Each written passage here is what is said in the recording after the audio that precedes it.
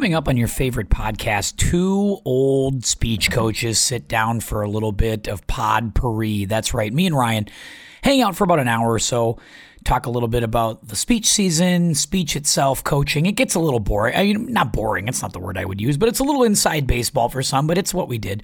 Then we knocked into some politics, talked a little bit about John Fetterman, maybe some Senate stuff, some politics stuff, just a few minutes of that. And then we finished off with some football, talking Derek Carr. Man, what is happening to me? Derek Carr, talking Eric Kendricks getting released by the Vikings, and a couple other little things that snuck up on the old podpurri tonight. So it's Ryan, it's me, it's podpurri, it's next on the podcast.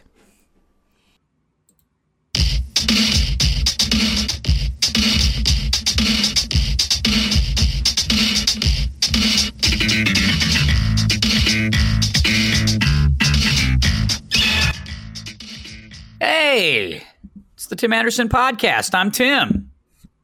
That is my buddy Rhino over there with his mood lighting. And we are video. This one I think will go up on the YouTube channel. So get the mood lighting out for Ryan. I know he's all about it. Good to see you, Rhino. You know, it's good to be here. Pretty tired tonight. It's been a long day, Tim. I know you had a long day. I've had a long day. It's just getting to be a long week. And we got snow in the forecast. I don't know if you saw that. It's getting longer. Getting longer. Well, I don't know, man. We've had like 75 inches of snow this winter. I don't know if I've got much more. What can we do here? You know, yeah. I mean, it's just it's way too much here. The National Weather Service says that this weekend we are very likely to cross into the top 10 of the snowiest winters in Minnesota history. So. Yeah, and I think it's going to happen. It's going to happen. They said multiple chances of snow over the next 7 days. So we got tomorrow, or we're already under our winter storm warning. We've got, I guess Saturday into Sunday we've got more, and then we've got another thing of snow coming on Monday and Tuesday. And hopefully that's it. I mean, I'd like to see that all run, and I know they're talking big right now. I'd like to see that under deliver. I would like to see them be way under all of that and have it just be a couple of dustings that melt pretty quickly. Yeah. And that's the good news, is that the daytime temps are up in the high 30s, 40s, and feels like a lot of that stuff kind of melts before it hits the ground in some cases. But we're not melting any of the big stuff, and that's the problem. Right. We got to work on it. Oh, Rhino, you and I are both ridiculous. You and I are both exhausted because the 8-week gauntlet that is our regular speech season has come to a close. And actually it's 9 weeks, and you and I will be out again on the circuit this Saturday. But we are wrapping our regular season basically for all intents and purposes this weekend. Yep. 9 straight Saturdays you and I have gotten up out of bed, jumped onto cold buses, made it out to these high schools, and another season in the books, my friend, pretty close. How do you feel about this season for you? And for all you know, yep, we coach speech. Ryan and I are coaching in the community, the world of speech and forensics and all that jazz. And the winter in Minnesota is speech season. I know some people think it's hockey and wrestling, but it is speech season. And Rhino, we made it, my man. We made it. Yeah, almost. I'm exhausted. I know you stepped away from debate this year, and you know I had about a 2-week break in December from debate, but it was the Christmas season, so you know I had those 2 Saturdays off of debate, but you know you're still busy because you're going out and doing holiday stuff on those Saturdays. But for all intents and purposes, I haven't had a Saturday not doing anything since last August. I have been busy every weekend since August. I have been doing 70 to 80 hour work weeks between my actual job and this since October. With again, a little break for Christmas, a little week or 2 break for Christmas. But you know, with hosting a tournament, the first tournament in January, and debate sections being the week before, I mean, it was, I mean, even through Christmas, I was working. So it's been hard. This year has been really hard. My first year as a head coach, it's gone well. We've gotten some hardware to show for it. It's been competitively a success, but it's been exhausting. I'm not going to lie to you. And I knew the job would be, but you come out of this and there's lessons learned and there's things you enjoy, but there's some things that, even having done this in my ninth year coaching this, I'm just not sure that I was 100% ready for in my first year. Yeah, sitting in the number one chair, the captain's chair, I don't think anything really prepares you for it. I must admit, I don't know if after even 10 years as an assistant coach, I was really ready to sit in the big boy head coach chair. There's just so much you have to be aware of and accounted for, and you really do feel like it's kind of on you when you're a head coach of anything, right? Whether it's baseball or football or whatever it is, you take over the head of something, and you just feel like there's this really big weight of responsibility to build, to be a good steward of the program, to recruit, to get kids interested, to get parents interested, to get a full buy-in, to get everybody on board and rowing the same direction all the time. And then, have everybody just sort of be on board. And what do you do when chaos comes up and team drama and things of that nature? And it's stuff that's harder now than it was, 8-9 years ago. I'm not really sure that, it's for everybody anymore. I must admit, I will say the last half of the season's been a lot of fun. I had a really chaotic off season heading into this season. I've enjoyed the kids. It's been a good time, but I definitely would love to see this season get in the rearview mirror and go back and reflect and think it over and try new things after that. Yeah, I'm just in a weird spot with this year. There's a lot that I really enjoy. I really like, the future of where my team's headed. But at the same time, I won't get into the issues on the podcast because there's stuff there, right? There's always going to be issues wherever you go. But yeah, 100%. You can't fix everything. Not everything comes together cleanly. We know that. But at the same time, there's some issues that are also inescapable that become deal breakers after a while, where you muddle through them because they're unforeseen. Right. There are things that when you took the job, you didn't know about, things that you didn't sign up for that you want to get through and stick through because you're a professional and you care about the kids and you want them to have a good year, especially for those seniors that have stuck through, multiple coaching changes in my case that you want them to have a good year. And we have, right. The seniors on my team have been doing really well this year. But there is that sort of like nagging stuff that you're just not sure that it becomes a long-term thing. Yeah. Where you have to reevaluate at the end of the year, which sucks because I would love to be making plans and saying absolutely this is the direction we're going for next year, but I don't know what the direction is for next year. And part of that is I don't know what I want to do. Yeah. You got to kind of, and it's always weird because you have to, I think in any sport, I talked to some football coaches about this too. You kind of have to let the season play itself out and let it finish. But everything's really fresh when you're at this stage, right? Because you're in this weird place where you're reflecting back on what the season was like, whether that was, again, and whether it's football, speech, a play, you name it. You're in this weird spot where you're just about ready to finish. But you can kind of see the end in sight. You're reflecting back, and yet you're in kind of this holding pattern. You're like, I can't make any future decisions. I shouldn't make any future decisions because everything is really fresh. Everything is really, it's just, I don't know. It might be just too soon. You have to kind of get away from it. I don't know. I don't know how long that is either. I don't know what the timeline is. I just know that when every coach, when they hit this spot in the season, just would like to see the end of it. and get just to the final product. Like, let's see what we do at sections. Let's see if we get in the state tournament. Let's see if that motivates us or gets some mojo flowing. And, oftentimes that's what keeps us coming back, right? In the case of speech, it's about those kids who figure it out for the first time, who make that first final, who make it to the section finals when they're not supposed to.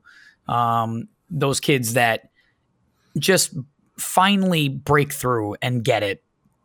And they look more confident, and they walk with a different purpose. It's the stuff that makes us love coaching this activity. And, we see long-term positives, right? It's not like football or wrestling, and I'm not trying to shit on any of those activities. I'm really not. There's value in all of those things. But the wrestling tournament's done. It is different. When the wrestlers are done, they limp away, they walk away, and that's it. And you don't know if what you did gave them long-term value or not. Yeah. In speech, I think I know that. I think that's the value of this activity is I see it. Like, I see the long-term growth and value, and it's what keeps you coming back. In our case here, there's and this is really inside baseball for my listeners. So you're getting some insight into speech, and I'm sorry, but hopefully you can translate this into other things as well. But we wanted to have a little speech cabal here, a little talk, a little tab room talk. Yeah, for sure.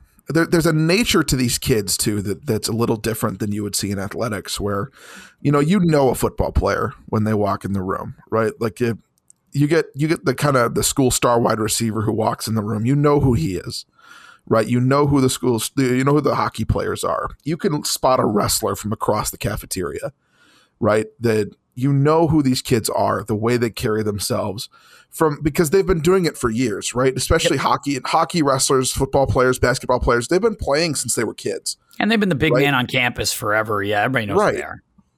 And they know this stuff. But speech, you don't get to start till high school in most cases, right? In some districts, you get to do it in middle school and do the varsity thing early.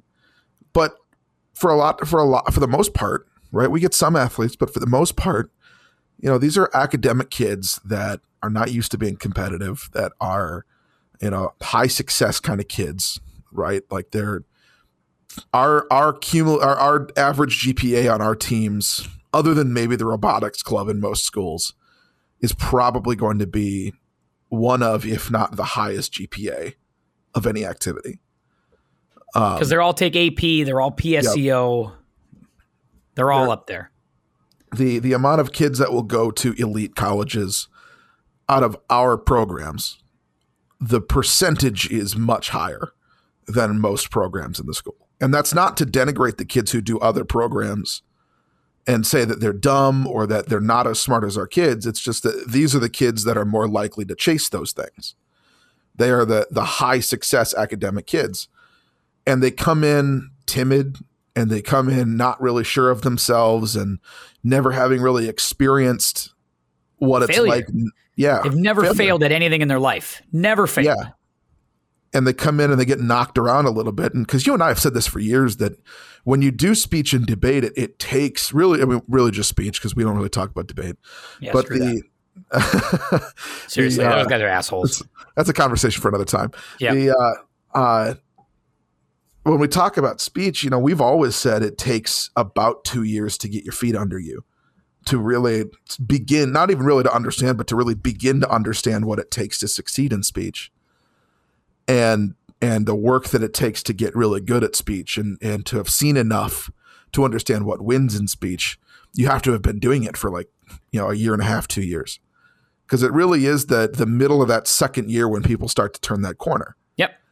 And they have to learn to live through that struggle, because that's where you're going to lose most of your kids is, they're either in it for 3-4 years, or they quit after one, because you can either hang or you can't.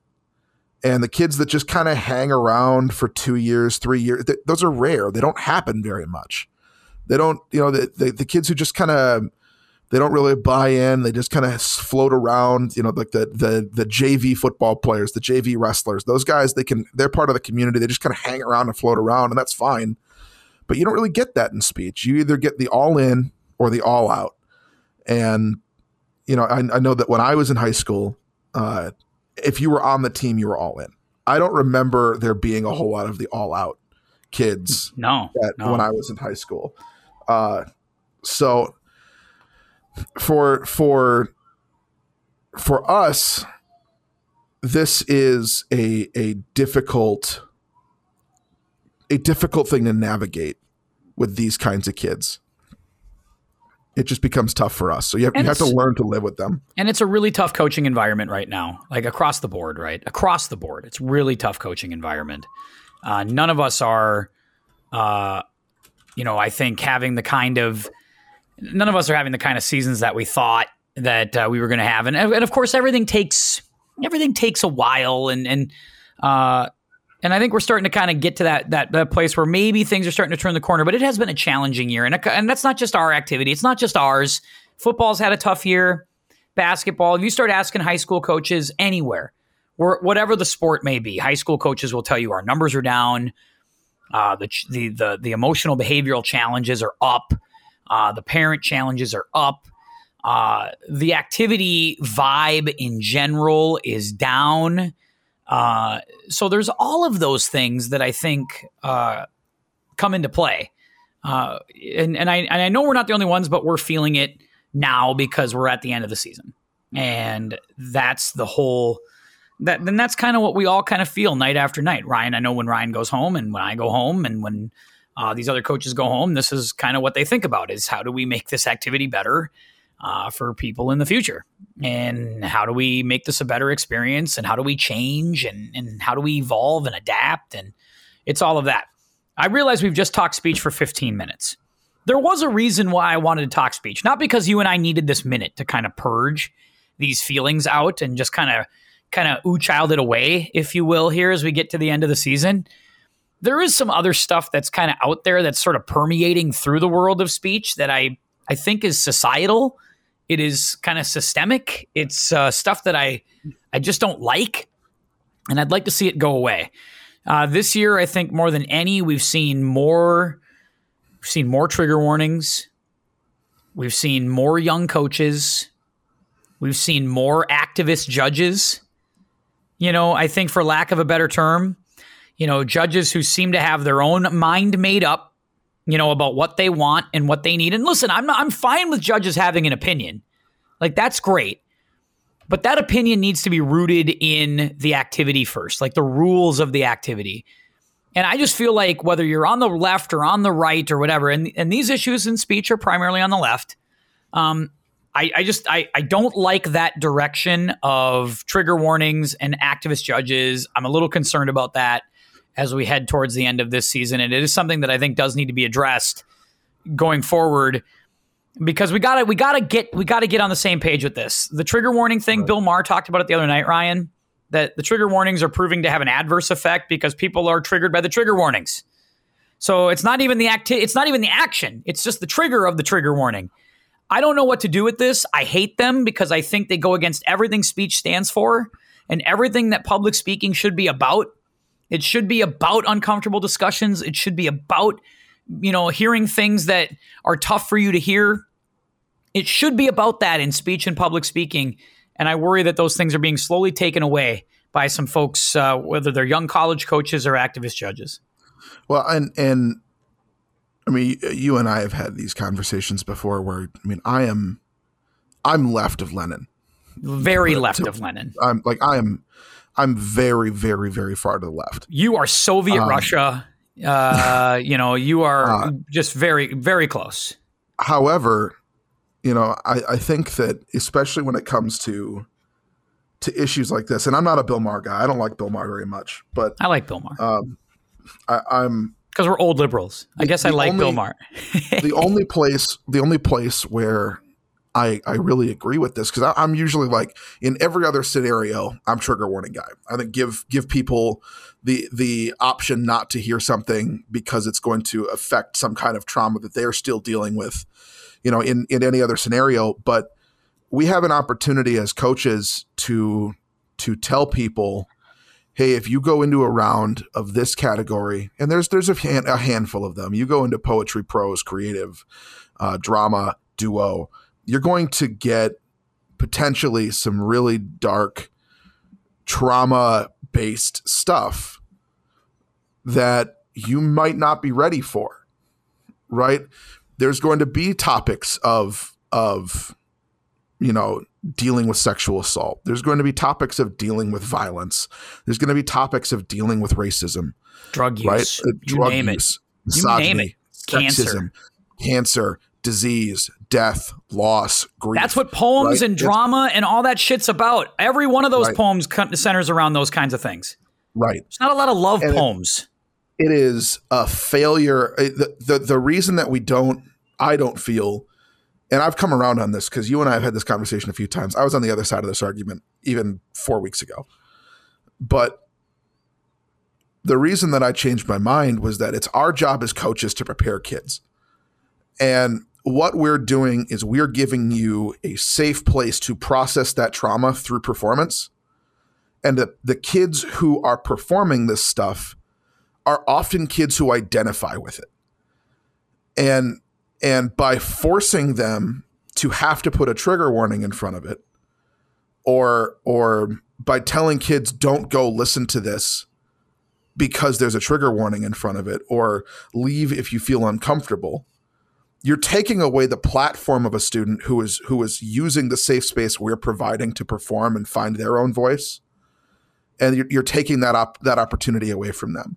And it's our job as coaches, it's our job as the program, as the community members who are going to be around long term, to say, hey, if you go into this round, you can see that. And if you're not ready for this, then you're not ready to perform in this category. There's humorous, there's creative can be funny too.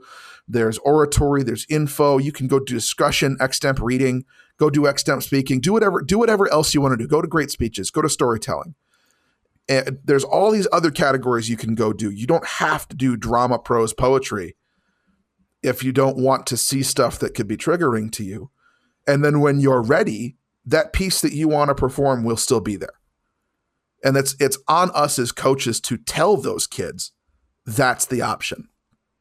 100%. And I don't feel like that as a community, we've done a good enough job of this balancing act of protecting the audience from things they don't want to hear, which is not the purpose of speech, versus providing a platform for kids who feel that there's something they need to say with the piece that they've selected. And I hate to be this guy, but the part of speech is being an audience member. That's part of this. Yep. Right? That is part of this, is you being able to sit there and hear shit that you don't want to hear, or hear stuff you're not comfortable hearing all the time, but being able to stand there and listen and be a respectful audience member and hear that message. It's really important. Well, it's this idea of solidarity too, right? Where, like I said, most of these kids, they pick these pieces and they work with coaches to find these pieces for things that they identify with, for things that they're working through, things that they may have lived through, things that they care about, right? These are not, kids don't just come up with these pieces out of the blue. They talk about themselves, and these coaches know their students, and they pick pieces together. And they go out and they perform it, and it becomes this healing thing for them. And as a student who, if you're so triggered by this because you're going through it, you can't be so selfish to deny somebody else the platform of going up and performing their piece because you might be uncomfortable as an audience member. Your job as an audience member is to sit with them in that moment as they process through that stuff too. Because they're sitting through your stuff, right? And you don't know whether or not your stuff may or may not be triggering for them, but they're sitting through it too, right? Yeah, everyone has to sit through everyone's piece. That used to be kind of the agreement, right? The gentleman's agreement that we got into in speech was, I'm going to sit down and listen to you, and I'm going to be supportive of you. All I ask is you do the same for me. Like that is the gentleman's agreement. That is where we're at. And when you start to change that and you start to move those goalposts, this is where we go wrong as not just an activity. This is a societal issue. Yeah. Right? Because now we stopped that, right? We've gone to the echo chambers and the neutral corner, and we've gone away from just the, hey, I'll hear what you have to say. Why don't you hear what I have to say? Nope. Now I'm going to say what I want to say, and then I'm going to block you. Yeah. And it's a selfishness. Yes. It's a self-absorption in your own belief system, but also like it's the death of a community. It's the death of this activity. If we continue on this path, speech just will not exist not in the way it's supposed to. It might exist, but it'll exist the way it existed 2 years ago during COVID when kids were talking into computer screens with blank audiences. Right. But that's what it'll become. And the part of that is this larger issue for me of, you learn to, in this activity, to be competitive with yourself, but not competitive with the people in the room. That everyone in there is building something. They're all working on themselves. And you get judged on it. You get scored against each other, but you're not competing against each other, right? Everyone goes in there and gives their best run, and the judge scores which was the best of those best runs, right? And some kids, they give it their best, but that wasn't enough that round, and they know that. That's why you have 3 rounds, right? And then, if you're really good, if your best is, reaching that level of excellence, you get 1 more round to continue to work on it. And you're scored against each other, but you're not really competing against each other, right? Because you're not actively like in physical contact with them. You're not really, there's nothing you can do to change them. Yeah. Nothing you can do to change them. But you see this kind of stupid bleed. And this is coming from me, who is probably the most competitive person, it's certainly in the North Metro. I feel like I'm the one who's like always looking for the edge, and that's certainly become my reputation, I guess, is the one who's always looking for a way to help my kids find a way to win. It becomes this issue of people pushing too hard for that, where they lose sight of the fact that it's about doing your best yourself. And eventually the score takes care of itself, which has been my message to my kids all year, is if you do things the right way, if you work really hard, if you support your team and do the things the way that they're supposed to be done, the score will take care of itself. Yeah. You're not competing against other people, but now you have this sort of mentality of, well, what can I do to throw off my competition, right? In a round of oratory, or a round of humorous is a great one, because humorous there's this weird trend of people who are just consciously not laughing when things are funny. Yep. And if you find something funny, you just don't laugh at it. And to me, it totally kills the spirit of what this activity is supposed to be. That's why that category stinks. Yeah. That's why that nobody wants to do it, and it's not funny, and nobody's laughed at anything in 10 years. Yeah. And this partly, I hate to keep throwing the blame at this group. This kind of comes from that South Metro culture of, being the hyper competitive. We're going to go to nationals and do really well. And everything is, the good old boys club from down south of 94. That's kind of where we get this sort of thing, right? Is, I feel like up here, and I this is again, really inside baseball. Nobody else is going to care about this, but you kind of get that north-south divide again, where all the rich schools down south have their thing with their 100-person teams, and they're trying to, struggle for their trophies in the Rose Bowl and the Apple Valley Apples every year, and those kinds of things. That's what they're after. But up here in the north, it feels like we have our own little community, and some kids try to emulate that because some schools kind of dabble in that southern thing, but for the most part up here, it's, you don't really have that culture. It's a little more relaxed up here, and we take it seriously, but it's like, it's not that. And I kind of like that it's not that we have this thing where we're trying to get better and we're having fun. And, it just feels like it's 2 different activities sometimes. And it gets a little frustrating because I love this activity and I know you do. And it just feels like some years that we're up against this monster of people and kids who want to be really too many cues, and they're taking too many cues from national, big mouths. Like, there are college coaches or college kids who start judging, who start coaching in some of these communities that don't have, a lot of money, and they hire 19, 20, 21, 22-year-olds to be head coaches of programs. And so what do you get? You get kind of these ultra liberal college activist mentalities, and it permeates through the teams and it permeates through the kids. And before you know it, it permeates through the activity. And what you then get are kids who feel like they have to placate to these sort of activist judges or activist coaches. And that's where you get these trigger warnings. And that's where you get these pieces that are, devoid of any real things because, you don't want to, we don't want to offend anybody. We don't want to dare challenge anybody. So what do we get? We get these shitty poetry programs by 20 different authors that are devoid of feeling. We get, prose pieces out of Reader's Digest, or whatever the hell safe, shitty short story we can come up with. And we're not, we avoid like real authors and real issues and real things because we don't want to anger, the 27 million things out there that anger people these days. Like, man, I just felt like it was a conversation I had with one of my assistants the other day where it's like, I grew up in the 90s and people think we were pretty closed off in the 90s, and maybe we were. But I felt like we could have honest conversations about a lot of things. I felt like you could say things in rooms with people and have a dialogue. I don't think you can have a dialogue about anything right now, especially in the speech community. And that's a real concern. In an activity called speech, we can't talk. Yeah. And I think that the problem is, we have these conversations in tab rooms, I feel like every week. Yep. And we get a lot of agreement from folks and people who, who don't necessarily argue with the ideas that we put out there. And then they'll go out to CTAM and vote another way. Yeah. And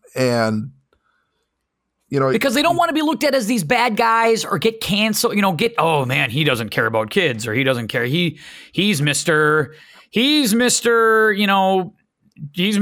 Talk about anything and no trigger warnings. He must not like kids, and all this crap. It's bullshit.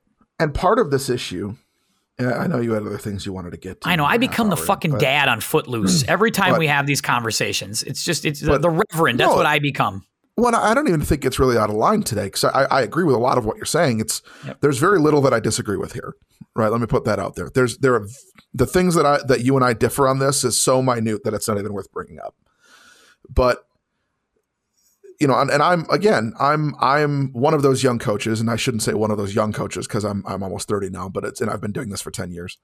But part of the issue is, and I say this as someone who isn't, teachers don't coach anymore. Yeah. And certainly not in debate. No. And the ones in speech are becoming more and more rare. Yep. Right. They're the old guard. They're you and Thor Maddock at Princeton, right? They're, Tim Coleman at Harding. The guys who coach speech, the people who coach speech, we don't have any more Jill Lofalds, right? Mark Quinlan's dead. He is? Well, I'm just kidding. Of course I've known that. And there aren't more of those people, right? Is Mike Worcester still teaching, or is he retired?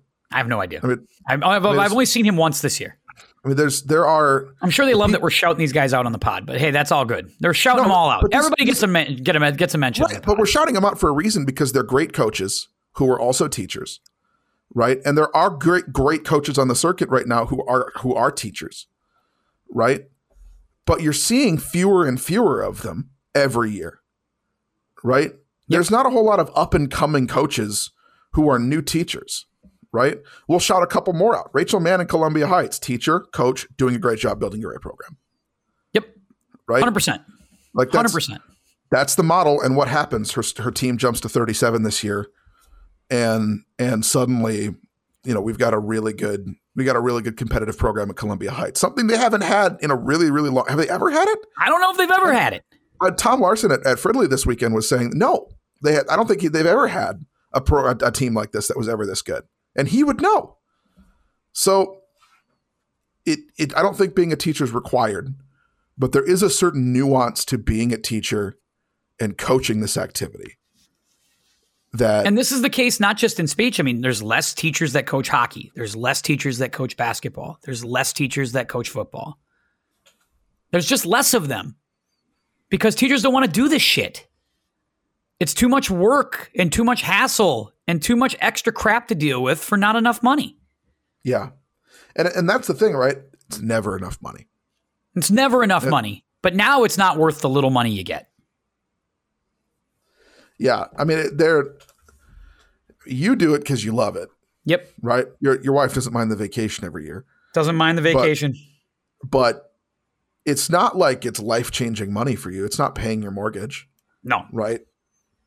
And then, like I said, I'm not going to air the grievances that I have with where I'm at, and, talk to me offline. You'll get to hear them. But, it's just when schools don't pay anything and they have zero contracts and, they don't invest in it at all. That's where programs that could be very successful aren't, right? There's no reason that where I'm at, and I won't shout it out because I don't want to, I'm not talking shit about the school because they're a great school and the kids are great. The administration's awesome. I have zero problems with anyone that I've worked with personally this year. The problem is that economically, academically, athletically, this is a school that should be competitive with every school in the state. And you just can't keep coaches. And there's a reason for that.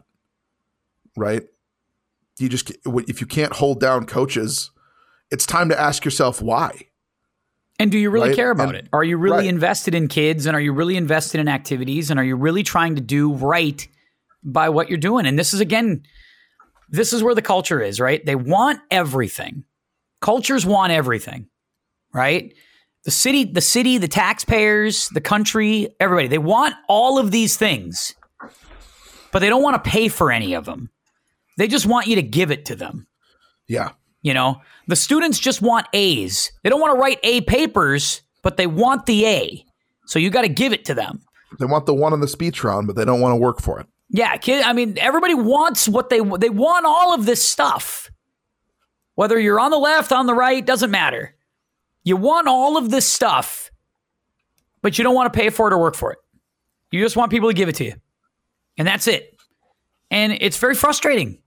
That's why I say, this speech conversation is really a microcosm of a lot of things. It manifests itself everywhere. But it's some of the stuff that drives me bananas about coaching and about teaching and about everything. It's all shows up in these Saturdays sometimes. And you love the kids and you love the activity and you love everything about what you do. And then you see some of the stuff you don't like and it just pisses you off. It just makes you so mad. And you wish you could change it overnight and you can't. But what we change it is by having conversations about it and not running from it. No more trigger warnings. We got to get past that shit. You got to be willing to have uncomfortable conversations, and you got to be okay with being uncomfortable every once in a while. Yeah. It's just that simple. Yeah, I agree. I think that especially in our community, we need to be better about preparing kids to go into competition. 100%. Right? I think that's the biggest part of this for me is we need to be better about telling kids that you're going to be uncomfortable by things that you hear, and you just have to be ready for it. Right? And you got to be a little tougher. You got to have a little toughness. You got to have some grit, some resilience.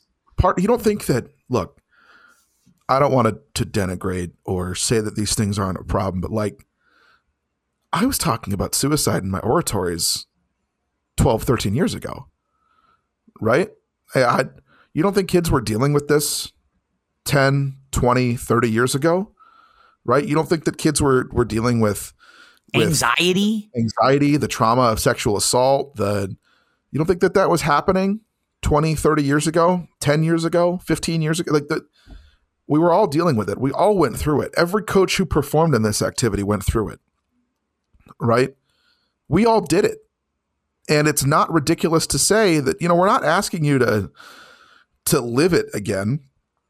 We're saying that we're offering you a place where you can deal with it. Yeah. And you can work through it. This should not be a controversial topic. And you can't have it both ways in the case of some of this crap. Like, you can't say you're traumatized by violence and things like that, and every time I see you, you're on your phone watching an episode of Criminal Minds. Yeah. Like, you can't have it both ways. I'm going to continue to say that about our society in general.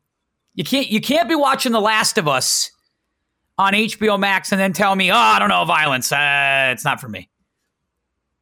You can't have it both ways. Sorry. You got to be fair. Yeah. Got to be fair. All right. I agree. We did 40 minutes on speech and culture. Let's talk about a couple other things here in our podcast. Sure. Let's do it. There's the hard turn. Hard turn that we needed. Kind of a hard turn. I asked this question as one of my extemp questions today in speech, Ryan. Let me ask you this question. Sure. Is it time to worry about John Fetterman's health, and should he consider resignation? You know, you're a political guy. I don't want to spend a million hours on politics, but I want you to at least have a minute on this one because I know you were a staunch advocate for him. I think that Fetterman's doctors say that he's going to make a full recovery physically, and his issues right now are largely mental. Right? They're the mental health problems that we've been discussing with him. Is it possible that he was pushed too fast, too quickly post-stroke here because they were trying to win elections, and that folks maybe on the Dem side or his wife or his family maybe pushed this man too hard, and it should have been about his mental recovery at the time? I get it. You didn't want Dr. Oz in the goddamn Senate. I understand that. But there might have been a long-term consequence here.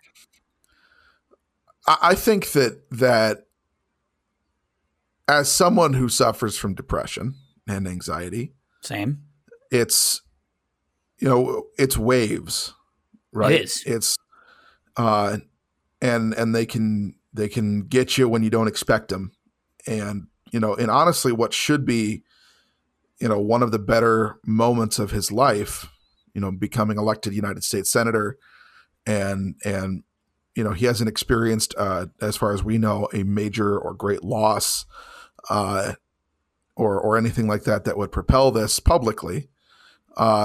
It becomes difficult to kind of explain to the public why this might be happening. One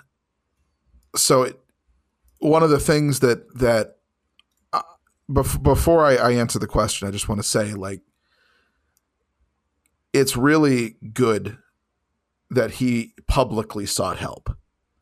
I would agree with that statement. It would be really easy to sweep that under the rug and just kind of go about your business and see somebody privately and not make a big deal out of it. But and then we're not having this conversation, right? Because how many senators or people in Congress are getting help that we don't know about, right? Yep, got to be fair. That's also very fair to say. There are rumors all the time that Mitch McConnell's on his last leg and he might be dying and this is his last term. We hear that all the time and we just go, whatever. I'm not sure Dianne Feinstein's alive right now. Right. And it has been an open secret that she's not running her office for years. Right. Yes. And it has been a conversation, but it's not really been a conversation. Right. We've talked about her fitness for office, but it's Dianne Feinstein, right? She's been around forever. Talking about her fitness for office is seen as taboo in some circles. For Fetterman, I don't think he should resign. Because I think that just as important as it is that we see that you can get help publicly and continue on and go about your business and recover, it is equally as important to show that you can do anything with depression and that depression shouldn't be a barrier to your life. But is this also a mix of the stroke though too? Like, is this exacerbating the symptoms of the stroke and is it preventing the recovery is really my question. I'm not saying he should resign because he's depressed. I'm wondering if all of this is just baked into this recovery cake that's sent back to the stroke and that he's having a really difficult time and he may never get all of his faculties together because of the stresses of the job. And that might be the case, but even if that's the case, is he any worse than half the people in Congress? Right? I mean, is he any less qualified, even as limited, if limited, as limited as he might be by depression and the stroke recovery? is he any less effective or worthy than 75% of the people in Congress? George Santos is in Congress, and we've stopped talking about how he should resign for the last month, despite the fact that he's lied about everything about himself. I think he should resign right now. I completely agree. I agree he should. But as long as he's in the House, I can't say that John Fetterman should resign from the Senate. And that's very fair. I'll give you that one too. There's a whole load of people in Congress that I don't believe deserve to be there. And if we start taking a look at people's health, and look, the people of Pennsylvania knew that this was a problem when they elected him, right? They elected him despite the fact that he had a stroke. It was because the other guy was that bad. That's true, but also because Fetterman's extremely popular in the state of Pennsylvania. That's true. He is a very popular lieutenant governor, and I don't think people realize this because not everybody pays attention in primaries. Do you know which county he lost in the primary?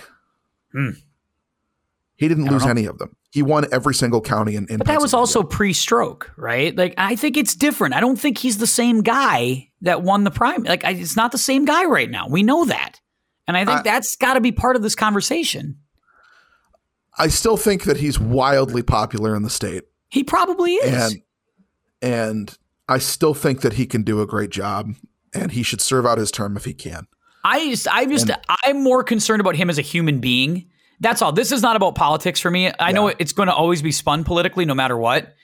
But part of me wonders, like, at what point does the human being oversee, like, the political stuff?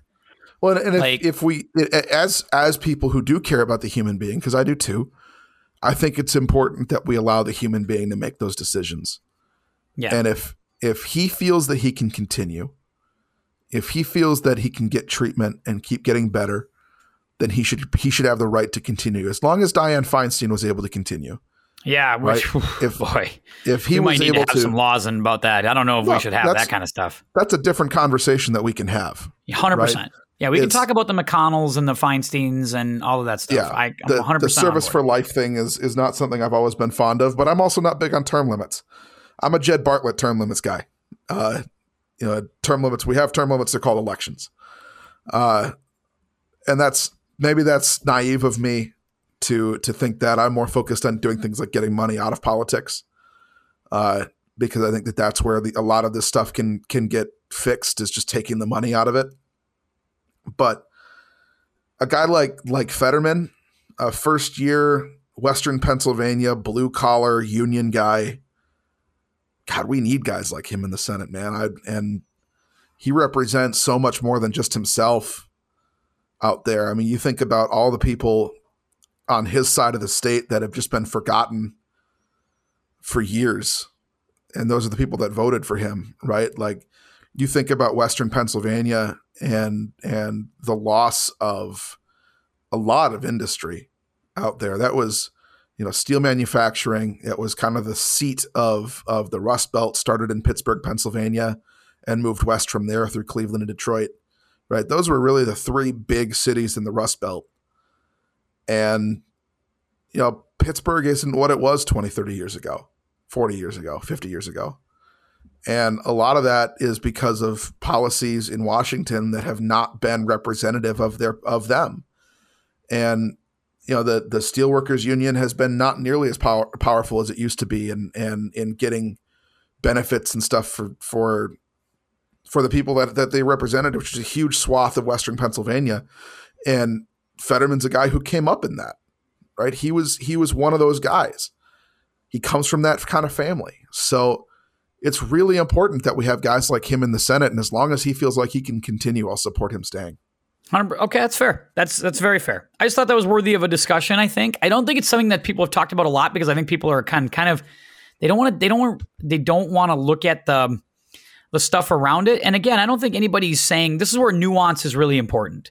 Like, I'm not saying, oh, he checked himself in for depression, he should resign. No, I'm saying, is it all part of the health process for him? And you just wonder if it's too much. The isolation, and Washington's a very isolated life. He's a guy recovering from stroke. It's difficult. It's really challenging on a guy who's depressed, who's recovering, and all of that stuff. And I just worry about him. That's all. I want to make sure that it's, again, I'm more interested in the human being than I am the senator. But I understand people wanting him there as a senator too. And if he wants to stay, you're right. I'm not going to tell him what to do. He can do what he wants. But it's just one of those things. I thought it was a good conversation to have. All right. Another one. Derek Carr signed with the New Orleans Saints today or the other day. I kind of called this a month ago. I thought he was going to New Orleans no matter what.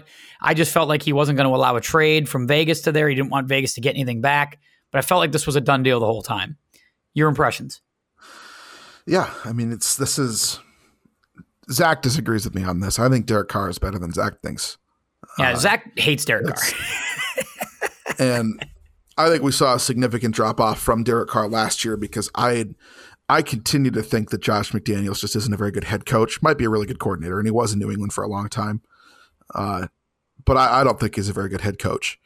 And the players agree with me, by the way. I don't know if you saw the results of the Player Association survey that went out late last week. That. No, I didn't see that.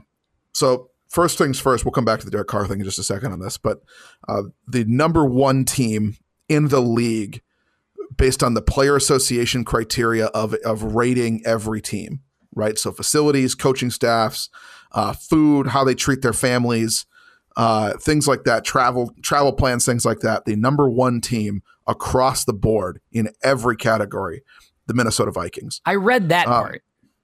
The number 8 team was the Las Vegas Raiders. The one place where they failed, head coach. The players believe that Josh McDaniels makes them work long hours, extra hours, and it doesn't translate to wins.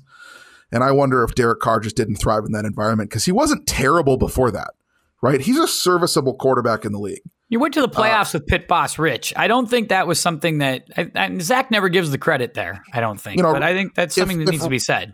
If you and Rich Bisaccia can get to the playoffs in the AFC in that division, no less, more power to you. You know, I think that's there. I think that the talent is there, and I think he steps into a situation where he has a much better offensive line. He's got he gets a huge upgrade at running back. I'd take Alvin Kamara over. He Josh might be Jacobs. In jail though. Didn't Alvin Kamara get charged with something? Yeah, but these guys always going to find a way to get out. And is Dennis Allen a good coach? I don't know if Dennis Allen's a good coach, but you are in a more talented position. Your offensive line's better.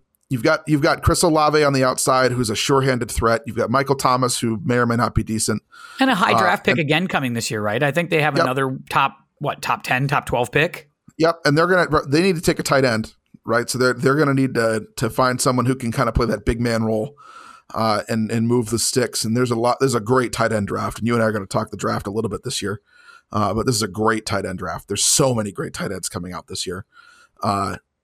This honestly, it's not been talked about. This might be the best tight end draft I've seen ever. That is something. There are more exceptionally talented tight ends in this draft than I've ever seen. Starting with Michael Mayer from Notre Dame, might be the best one in the class, and he might be the best tight end prospect we've seen. Don't try to think of a comparison. Does this give the Saints, though, the edge in the division? Now, do they win the division? Is this over? Well, do we have to see what Carolina does? I don't even – Carolina's not talented enough on defense, I think, yet. But you got to remember that New Orleans has the talent on defense, right? They can compete defensively. Now you have a decent quarterback who can provide you not just with some talent, but at least with some stability, right? Then that's really been their problem. You have 2 quarterbacks, you have none, and they had 2 quarterbacks all year last year. They weren't sure where to go with the quarterback situation. Now I think that the head coach is a minus in New Orleans. I don't like Dennis Allen very much, and I think that this might end up being his last year in New Orleans if they don't do well. But you got all the turnover and turmoil in Tampa. It feels like they're in a flux year where they're going to. Sounds like Kyle Trask is going to start at quarterback. Good luck. I think that his successor in Florida may have more starts this year than he does in the NFL. In Anthony Richardson, and I think that Atlanta is the wild card for me because Atlanta got really good at the end of the year last year, and we think Desmond Ridder sucks though, don't we? mean, we didn't really see anything we liked out of him. Did you? Did you see anything you liked out of him? I mean, he's young, so I'd want to give him. I'm not saying cut the guy, but I mean, he's not Kellen Mond. But no, I'd want to give him a full off season before we see. But it's I don't think it's out of the realm of possibility that Atlanta takes a quarterback this year, and rides that guy being on a rookie deal to being involved in a better defense and a team that's building around him. But I wouldn't build around Desmond Ridder, right? No, I mean, it's a good enough quarterback class that you shouldn't have to. No, right? Yeah, of course you're not going to not Desmond Ridder. And if you feel like this year isn't a great year for quarterbacks, like if you're not wild about it, like my buddy Nate is not wild about the quarterbacks this year. I brought up the idea of the Vikings maybe drafting Anthony Richardson, and he scoffed at the idea. He doesn't think it's a good draft. By all accounts, people love the top 3 guys. There's arguments to be made that next year's might be better. Because of Caleb Williams? Yeah. Yeah. And look, if you can find a way to stink this year and snag Caleb Williams. Are you suggesting that the Vikings throw games? Look, all I'm saying is you're doing a major remodel on defense. You kind of got to figure out what to do with the quarterback. Sign Jefferson long-term, go get Caleb Williams. And boy, I don't know. I don't hate the idea. I'm not going to lie to you. I can live without a year of being, in cardiac arrest every time the Vikings play. Like I would. A nicer year on your heart would be good. One thing you do have to do, you definitely have to get your mock draft ready. Because Ryan, we got a 2-part mock draft. We might have to we'll break that into 2 parts, but we've got we're like 2 weeks away from probably your mock draft. Am I right? Like 2-3 weeks away? Yeah, I haven't sat down and looked at it yet. To be honest, it's probably going to be after this week. So getting into next week. Now that the combine's done, the combine's done. Kind of sit on it. Last speech meet this week, last invitational, right? So we're going to have an opportunity next week to kind of sit down and actually go through some football stuff and start thinking about football again. Because I'm thinking that next week we probably take the week off for speech and come back and practice hard for sections. But it's going to be going to be nice to just take a week away and recoup a little bit and just take a little vacation between, like a pseudo spring break. Right. So anyway, yeah, I'm putting that together in the next week or 2. I've not put a ton of thought into it. Maybe I should. All right. But we're getting into March Madness season. So one last thought here, and then we'll get you rolling on this one. Eric Kendricks released by the Vikings today. Not a surprise move. I think you were thinking this was probably one of the casualties that was coming. The one thing that I was surprised to hear was that they're thinking of restructuring Cook and keeping him. I didn't think there was any way that was happening. Your thoughts on all of that from the Vikings perspective? Yeah, I think that it makes sense business-wise, but you hate to lose a guy like that. You think that he's a locker room leader. He's a guy who, he does so many things well. He does so many things well outside of the game that you want him around. But the thing is that you look at the way he's played the last 2 years. He was an All-Pro in 2019, right? And this feels crazy to say, but 2019 was 4 years ago. That's right. And you look around and his play had dropped off a cliff the last 2 years. And you can stink just as easily without him as you could stink with him. Right. And pay less money, right? He's on the wrong side of 30, right? It opens up an opportunity for a guy who showed some flash last year in Brian Asamoah to step in and play more, right? He can play in that middle linebacker spot. You got a new coordinator who seems like he's more interested in blitzing and doing some aggressive stuff. Yep. So you need that speed from the linebacker position, and Asamoah brings that. I think that you're probably going to see Jordan Hicks go too. So you're going to lose both of your middle linebackers. You're going to replace both of them. So business wise, it makes sense to do it. I just worry that you're losing some leadership there that you're going to miss. Because you think about the moments that he was involved last year, right? It was him that recovered the fumble in the end zone against Buffalo. It was, he was the one that made a couple of big 3rd and 4th down stops all year last year. He was around the ball. He was making plays, but his general game had just fallen off to a point where you couldn't justify keeping him anymore at the rate that he was being paid. Not what you're paying him. Certainly not. Right. And you got to move quickly. Yeah, definitely. You definitely do. And the business moves quickly. Right. Yep. And on the Cook thing, I think that you run into an issue where Cook is quickly approaching that wrong side of 30, right? You're quickly getting to a point where his play appears to have dropped off as well, right? Yes. I mean, he's I think good. We can all agree on that. Yeah, for every couple of weeks he'll bust out a gigantic run, and have that moment where you're like, that's why you have Dalvin Cook. Mm-hmm. But we have an offensive line that's built to run the ball. And when Bradbury was healthy, they ran the ball okay. But it didn't seem to matter whether Dalvin Cook was in there or not. They could run with Alexander Mattison behind that offensive line. And the last thing I'll say on Cook is this. The Sean McVay system that Kevin O'Connell comes from, the model for victory in the NFL right now, look at Kansas City, look at Philadelphia does this to some extent. Obviously, like I said, LA, San Francisco does this. None of them spend a ton of money on running back. Sorry, bumping buttons here. Hate that. No, it's fine. Hate to see it. It's none of them spend money on running back. They have a stable of guys that are cheap. Some of them retreads who have played for a while in the league who can do different things. It's true. And they fit different parts of the offense that you can rotate them in and out for different situations. And you build elsewhere. You pay big for a wide receiver who can make big plays, Jefferson. You pay big for a quarterback who can get the ball all over the field. And then you a lot of silence on that one. Makes clutch plays. And you just we trading for Aaron Rodgers? What are you talking about now? I would. Can I just say this real quick? If there were a way that you could afford him, I would pull out all the stops to get Lamar Jackson. I did just say, oh boy, that would also be an emergency pod.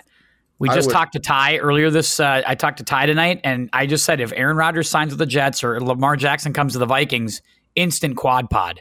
We'd have all 4 of us on. Emergency. The bat signal would go up. I'd have to get you, Zach, and Ty on immediately if that happened.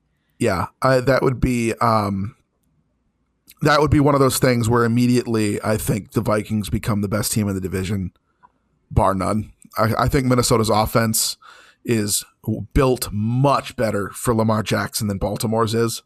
Yeah. And I think immediately the cascade effect of that would be Cook's gone, Thielen's gone, you're restructuring O'Neal, you're restructuring Hunter, you're restructuring Smith, you're cutting more guys. Hicks is gone, Zadarius Smith is gone. There would be a huge cascade effect to that kind of move. But a Lamar Jackson, Justin Jefferson combination feels a little on the hot side? A little on the hot side. Now, I don't think that Minnesota has the I don't think they got the capital balls to do it. And the balls or the capital. Look, here's the thing, right? But a good tight end to throw to is kind of what Lamar Jackson likes to do. Yeah, here's the thing is the Vikings, and this goes for everybody in the NFL, the cap doesn't matter. Really doesn't. Right? The cap is a myth. They can make anything work. Sure they can. They can defer money. They can do all kinds of stuff. Yeah, and they can rework Lamar's deal and say, we'll give you fully guaranteed money, but you've got to work with us so that we can keep Jefferson around.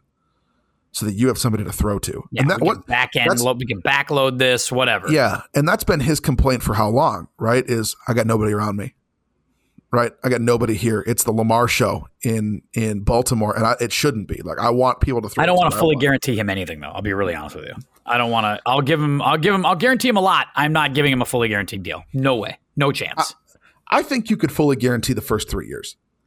Yeah, I'd be willing to do that. But he wants like 6 years fully guaranteed, and I'm not doing that. No way. Sorry. I wonder, I don't even know if this is allowed under the CBA, but I wonder if you could conditionally guarantee that money and make it more like an incentive. Yeah. And say, hey, if we get to a point here where you have played X number of games, not getting hurt, right? Staying healthy. You've played X number of games, or if we get to year 2 and we are playing in a Super Bowl, right? Not winning, playing in. So the window is clearly open, right? Your last 3 years become fully guaranteed. So you get your 6 years guaranteed if you can hit this mark. Yeah. Like, you know, that's the one thing you can say about Cousins. You can rip Cousins. You can say a lot of stuff about him, and I'm okay with that. The guy plays. The guy suits up and plays every week. I can't guarantee that about Lamar Jackson. He just doesn't miss time. He's played every game. He's played every game since he's been here. We can say a lot of things about Kirk Cousins. The guy plays. Yeah. This is where I think Lamar hurt himself a little bit this year.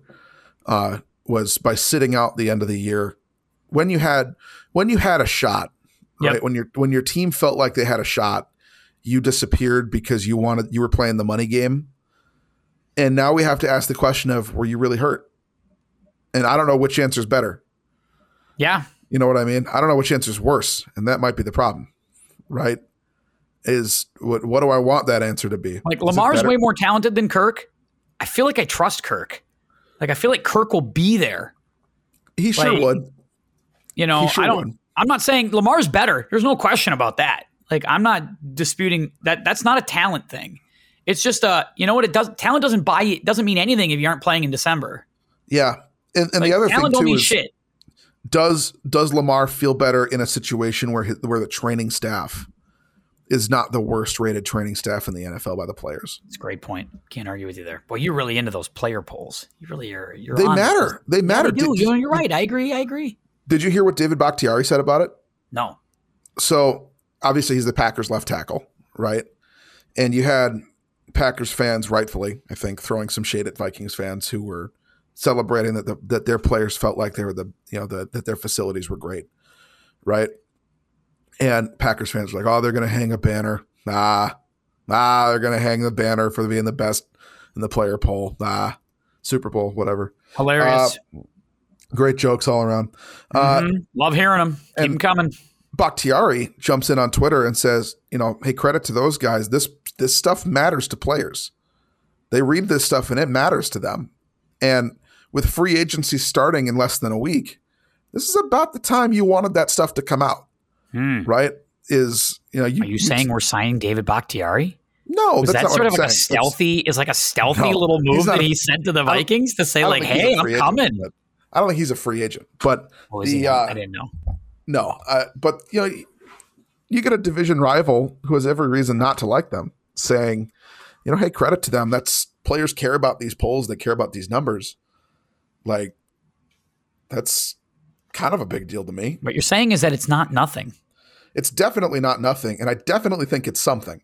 It's something because those kinds of things I think would sway a player, right? Because that's leverage a team can use that says, hey, we've got the best facilities in the league. Right, we've got the best facilities in the league. We got the best food in the league. We got the best travel plan in the league. Best food in the league. What does that matter? So your fish sticks are fresher. Like, what does that matter? What is that? What are you serving? 5-star meals in there? There are teams in this league that don't provide 3 meals a day to their players. There are teams in the league that don't provide a full nutrition supplement. Yeah, but it's a full nutrition plan, right? So that guys can get and stay healthy and stay at a playing weight and size that's appropriate for their position and themselves. Physician coordinated sort of stuff, right? And there are teams that don't even offer like multivitamins to their guys. There are teams in this league, I guess, according to this poll, there are teams that make their players pay for food. I heard about that. Yeah. Some of those cheapskates. Like, I bet you the Bengals do. I feel like Mike Brown makes people pay for food. I think it was the Arizona Cardinals. Oh, Bidwell? What a shock. Yeah, there's another guy, just a tight ass. And one of the things that players felt, or that players were polled on in this poll was, do you feel that your owner is willing to spend money to make it better if it's not good? I think the answer in Arizona was like 35%. Yeah. Said yes. Well, look at who they hired as the head coach. Yeah. You can't look at the Jonathan Gannon hire and tell me they're serious. No. They're not a Their serious last two hires, they're not serious. Yeah. They seriously hired, they hired Steve from Blue's Clues to be the fucking head coach down there. I'm just a goofball. What are we doing? Yeah. It's a nightmare. It's a nightmare. Oh, man, Rhino. I'm glad we got to talk football there at the end. Had a nice little, pretty serious pod there of Podpuri. We got after it today. Nice job. Yeah, we spent 40 minutes on speech, so I'll live with that anytime we can spend 40 we did tell ourselves we were going to have a little, just even if nobody listened to that pod, we were going to have it. And so we did it today. The little tab room breakaway. Yeah, and we'll have a little more of that. If people want to talk more speech with us, they can. Obviously, they can go to speech. You can go watch all the SpeechWire stuff if you want. But actually, you can send me an email anytime you want at timpodcast@yahoo.com. timpodcast1@yahoo.com. I take that back.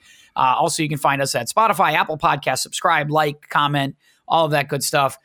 You can also find us at timpodcast.podbean.com, facebook.com/timpodcast, Mr. Tim Anderson on Instagram, Tim Anderson Pod on Twitter, even though I don't check my Twitter as much as I should because Twitter sucks. Those are all those things that you can go find our podcast and give it a listen. So we would appreciate it if you did. Till next time. For Rhino, for Tim, this is Tim. I'm not even for Tim. This is Tim. Keep your head up. We'll see you next time.